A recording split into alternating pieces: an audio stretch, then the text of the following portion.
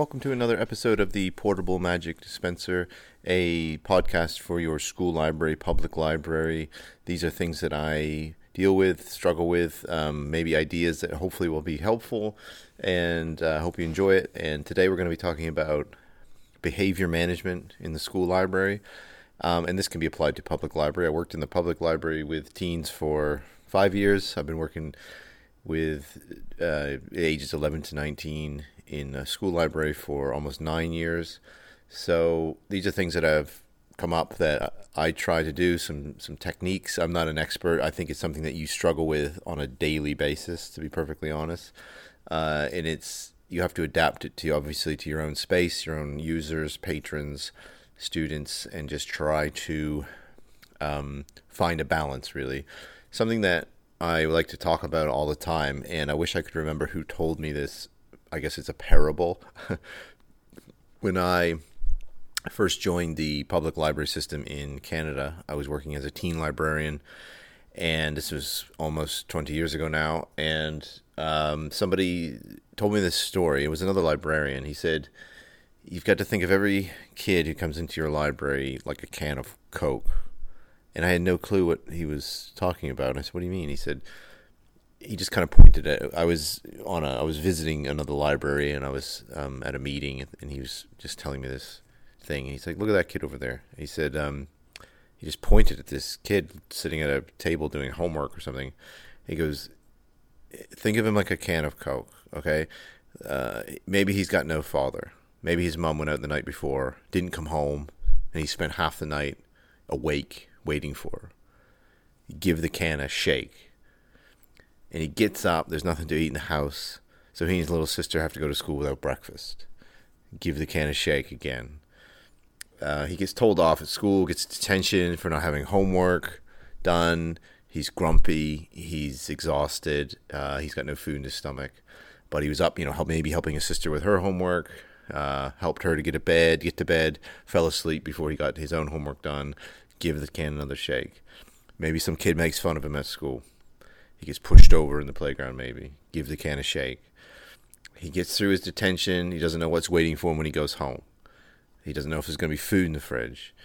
He doesn't know if his mom will be home, if she'll be violent, or what's going to go on. His guts are twisted with anxiety, so give the can another shake. He goes to the public library to get his homework done and his other assignments completed because he doesn't want to go home and face whatever's waiting for him there.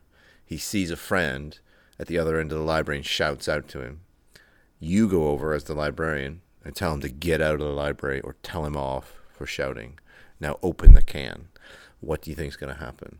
And this resonated with me really strongly because I try to apply for every situation. And yes, that is maybe an extreme example. Not every student you're coming across is having those issues at home. But I guess the point obviously is you don't know what they've experienced before they've come through the doors of the library. You don't know what their morning's been like. I open the library. This is not bragging or anything like that, but I'm lucky that I get to come in because I like coming in early, and I'm able to come into the library at 7 a.m. And we have students here at that time coming in. And I'm exhausted, usually. And when I come in, be perfectly honest, I am really exhausted. And to be assisting someone with homework at 7 a.m. maybe isn't the ideal situation. I just want to get in and get my bags off and dump a gallon of coffee into my face. But you have to just assume that maybe they have come here because they want to be here and they want to get their work done, and they know that they can have a nice place to sit and chill out, and maybe their parents have to work, and or maybe you just don't know. So you have to treat them in this way. I really think it's a really great way to approach people, gently, with kindness. Try to have some empathy. It is hard. You have to leave your own baggage at home, and that would be one thing I would say is try to leave all your stuff at home, which is hard to do. Easier said than done. It's one of the hardest things to do, behavior management, in my opinion. In the public library, it was hard. I was in a library with very challenging teens, but it took me a long time to get to know them and for them to trust me. And I think that's one thing. And I think what I learned really early on is that you have to be perfectly honest with them. They see through, they have a BS detector that is through the roof. And they see through fakeness and all that. And if you try to be too cool, I think my approach is to acknowledge up front that I'm not cool. And I joke that I'm cool, and they know I'm joking. Because, probably not cool, but that's fine. I'm happy to not be cool. There's no magic bullet. You need to adapt these things to your specific space. One thing I would suggest doing is to seek out your behavior management policy, if you have one. I don't know. So to be, again, perfectly honest, I've only worked in one school library in my life. So I'm not some expert, but this is what I've done here. We have a behavior management policy that is applied evenly across the school as best as we can. And we're a state-run school. We're not a private school. This is a behavior policy that is extremely, from my high school experience being a student, extremely strict. But I am fully on board with it because we are a very large school. Again, for me, we are a big school, and we have 1,700 students. So, and the library is packed. So I said open up at 7. By 7:45, I've got 100 kids in here. And we have other staff who come in to help, and I'm extremely lucky because it is busy. And the behavior in here is really good because we have a behavior management policy that is consistent across the entire school. So they know that if they behave in one way, they have to behave the same way throughout the school. So they can't just come to the library thinking they're going to behave differently, because if I have having issues dealing with it, I can simply get on the phone and call. We have a system in place. It's called On Call, where there's always a staff member available to deal with more serious issues, or if someone won't leave or something like that, and they will come and assist you. And usually this is a member of senior leadership. And again, I'm not trying to brag about that. I don't know what other schools do because I don't work in other schools, but this is what we do, and it works for me. And I luckily, rarely, I think in 9 years, I've maybe on call, what they call on calls. So you use this on call system. I've maybe done it 3 times. Maybe, and that's a testament to the students and the behavior management policy in general, in my opinion. But seek it out. You can use it to your advantage in that you can use it as a base. You can say, these are the expectations. If ask your manager if they have a behavior management policy. It's not an instruction manual on how to approach students at all. It's like a foundation. Okay. You have to build up a rapport, but if you need it, go and seek it out and use it. And you should, in all honesty, you should be introduced to it. You shouldn't have to seek it out. You should be introduced to it by your manager or your head teacher or whatever they're called in your school, principals, anything like that. Next is talk to your students. Now, this is like something that seems very simple, but librarians are often overstressed, overworked, just like everyone else who works in schools, too busy to stop moving for 3 seconds. You're just constantly doing a million different things. When it's break time, quote unquote, you're doing tasks that aren't even directly related to the library. Okay, you may have found yourself dealing with some other issue. But finding time to simply get to know your students that are coming in has been hugely beneficial for me. Okay, it does not happen overnight, but finding common ground or just talking about things, stranger things, is a huge thing. I just thought of that. I mean, just the connection you can have with kids talking about stranger things. It's been a huge event here in the school. We have a big, of course, I've talked many times about my Dungeons and Dragons club, which is amazing, but of course they love Stranger Things, most of them I assume, and we talk about it. There's a simple thing that I try to do at the start of every break time and lunch. I don't always do it. It's not like I'm militant about it, but I stand at the door and I just say hello to everybody. And I'm trying to get to know people's faces, even if I don't know their names. Try to get to know names, but it is hard. I just say hello to everyone coming in. So it's a really simple thing to do that tells them we are going to start off on the right foot. We're going to start off on a gentle, kind, welcoming foot. You are welcome in here. It's helped me build the rapport. I may have to ask some of those students to leave at some point for doing something silly, but at least I've had this kind of, they know that I'm there at this door, and I don't enjoy throwing students out. I'm not there to throw them out. I'm there to to give them this space. This is their space. And I think having activities like open mics, mango things, letting them do things in the library that maybe you wouldn't normally do, quote unquote, Lego competitions, etc., Lego building, I should say. It gives them this kind of ownership over the space. And that you're telling them, look, you are welcome to do this stuff. You have to behave, but you are welcome to do this stuff. The other thing I try to do is, when I first arrived at this school, the library was filled with negative signage, just no's everywhere. I don't agree with those, and it's just my opinion. If you have got no this, no that, then that's fine. You can do what you want, but I don't like them. I just feel like it tells them right off the beginning that we don't trust you. Therefore, we assume you're going to do these things, and we're telling you no. And they don't read them anyway, so I wouldn't bother. I'm fortunate that we have students who are ages 11 to 13. They come to the library every 2 weeks with their English teacher for a library lesson, and this is where I kind of lay down the rules. And if I have to remind them verbally, then I don't care. I'll just do that. But I don't like filling the library with signs. Really, I have some, but they're silly joke ones. I have one of Sirius Black from a series that I've never read. I've never read one Harry Potter book. I say that very smugly now in the current situation. But I still have that character. And it just says, please whisper, I'm serious. I think I stole it from somebody. But I think that's funny. So I did that. And I have a meme, a Toy Story meme, which just says whispers everywhere. And I don't require it to be whisper quiet. I'm going to talk about that in a minute.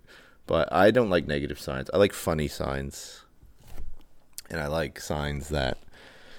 I have one that says, you scream, I scream, I ask you to leave, it's awkward. And there's a picture of an ice cream cone on it. It's stupid, but I think it's funny. So I have that.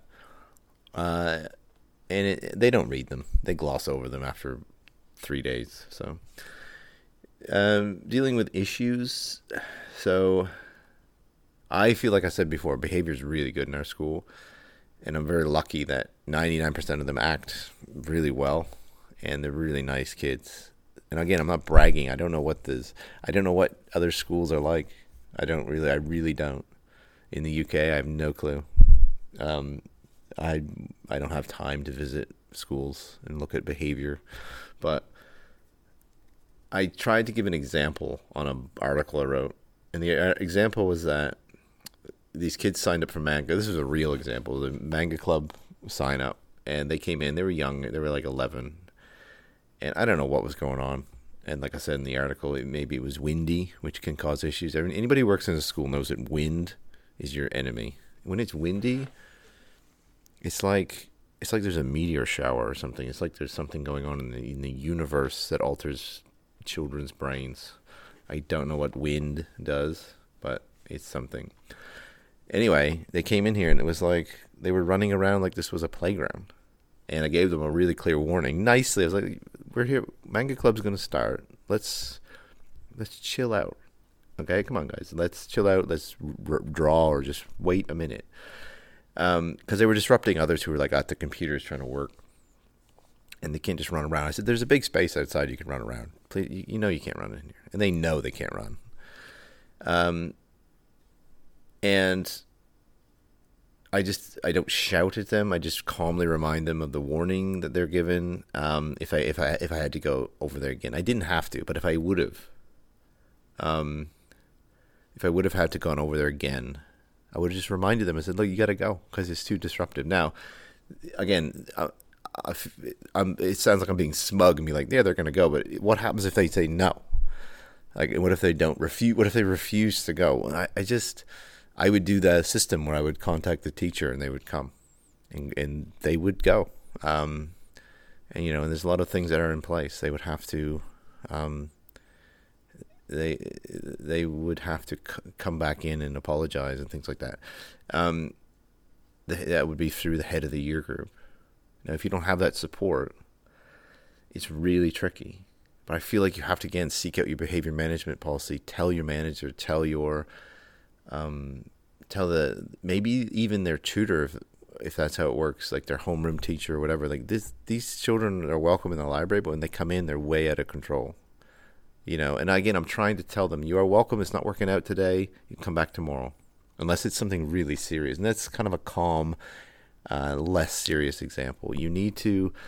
My approach has been alerting their teachers, even if it's like multiple teachers that they teach. Like, look, this. Just to give you a heads up, I really like having them in, but sometimes when they come in, they act in this way, and I just wanted to alert you to it, and I've done that. I've fully done that email, and that our teachers, they will respond and be like, "Oh, I'm really sorry," and they will apologize on their behalf, which I find amazing. I don't know why. I feel like you don't have to apologize for them. It's just. The teachers here are so great that they're just kind of like, "Oh, I'm so sorry. I really apologize that they acted that way." It's amazing to me that they do that, because I come from a school in Canada where there seems to be it was like the OK Corral. There was no rules. So I just think alerting people of the issue, because being a librarian can be extremely isolating. It's an isolated position, a role. And you can kind of feel like you don't have anyone, and no one has your back. But if you don't tell anybody, then you definitely won't. Again, no magic bullet. You have to kind of figure out how it works. Being consistent is key, though. You can't ban kids for running, or not ban, but kick kids out for running around or being obnoxious or whatever, and not do it for another group. You can't let some kids eat and other kids not eat if that's a rule. You have to be consistent. You have to be fair and consistent. That's all you need to do. You're not there to be their friends. You're there to be friendly, but you're not there to be they don't want you to be their friend, and you should not be their friend anyway. It's completely inappropriate. You're there to be a positive role model in their lives. Again, I use these library lessons to reiterate the kinds of rules, and they're very helpful. But if you don't have these dedicated library lessons, you can use signage, but try not to use negative signage, in my opinion. I try to use this kind of. Someone on Twitter said something really interesting. They said, I use a line that says, "Don't make me do anything that will cause extra paperwork." I kind of butchered that. I'm sure they said it more eloquently. I like that. I'm going to steal that. And it's just this kind of like, we're in the same boat. Yes, things are bad outside. Let's have fun in here. Let's be nice to each other in here. That's the approach I do. Noise. This is a very, very tricky one. I once had a situation where people here in the school wanted this to be a dead quiet space with 120 kids in. It's not going to happen, and it wasn't going to happen. But we worked it out. I don't want this library to be whisper quiet. I'm sure some teachers wish it was, but they can, that's fine. I'm not worried about that. I have a level of noise in my head that I want the library to be at. I do not shout in the library except to announce maybe the bell's going to go, get ready, or we have an awesome event coming up. Students usually arrive in the library in these small groups, but if one group's being too loud, I will, I'll ask them to keep it down. I might give them a warning. I'll say, look, you're disrupting others. The big thing for me is the students who don't sit down. They just kind of wander with their bags, causing noise. And I don't know what it is. It's a pet peeve of mine, so I will ask students to sit down. Like, find somewhere to sit. Let's get settled. You can't just wander around with your bag on your back. It's just like cumbersome. I don't know. It's just something. It just bothers me. Now, if they're wandering the bookshelves, that's perfectly fine, looking for books. But if they're kind of like wandering around the computer area or wandering around the table from table to table, I don't know. I find that annoying. So I just tell them to sit down. You have to find a noise level, though, that's comfortable for you, unless your school has a really strict policy. What I do is I try to. So we had this group of kids, an example, we had this group of kids playing Magic the Gathering. I think it was on like a Monday or Tuesday at lunch. They were just being super loud. And I was like, look, let's move it to Friday where we have our board game club anyway. And you can just do what you want. And that worked really well. We have our D&D club. We have Magic the Gathering club, Lego, all this stuff going on. And it works out.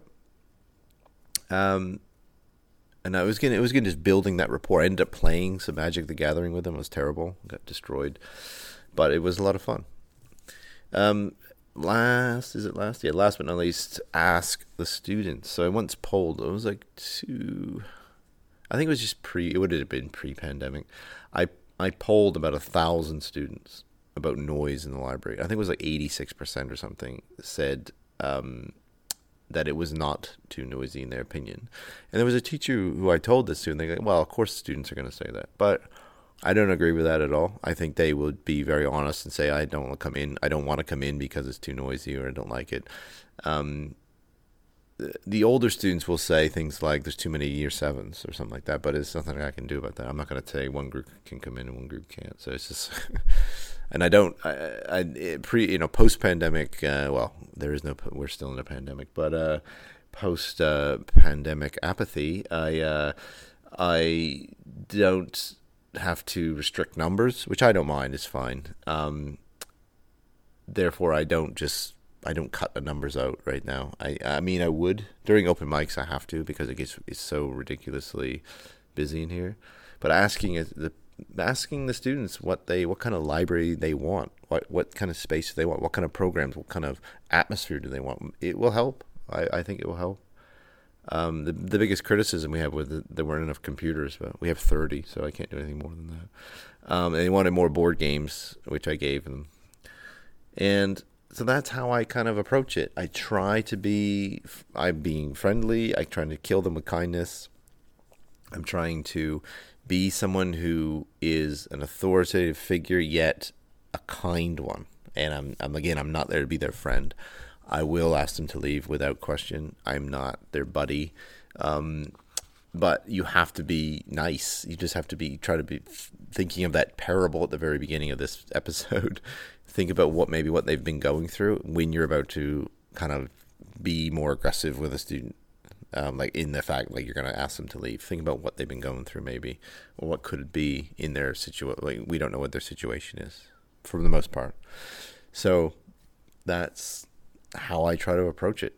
I hope that was helpful. It sounded like in my head a bunch of rambling, but that's it. That's the way it is. And if you have any questions or comments, what can you do? You can email me at lml@glenthorne.sutton.sch.uk or on Twitter at Lucas J. Maxwell. That is it. Take it easy. Good luck. Thank you very much. Bye-bye.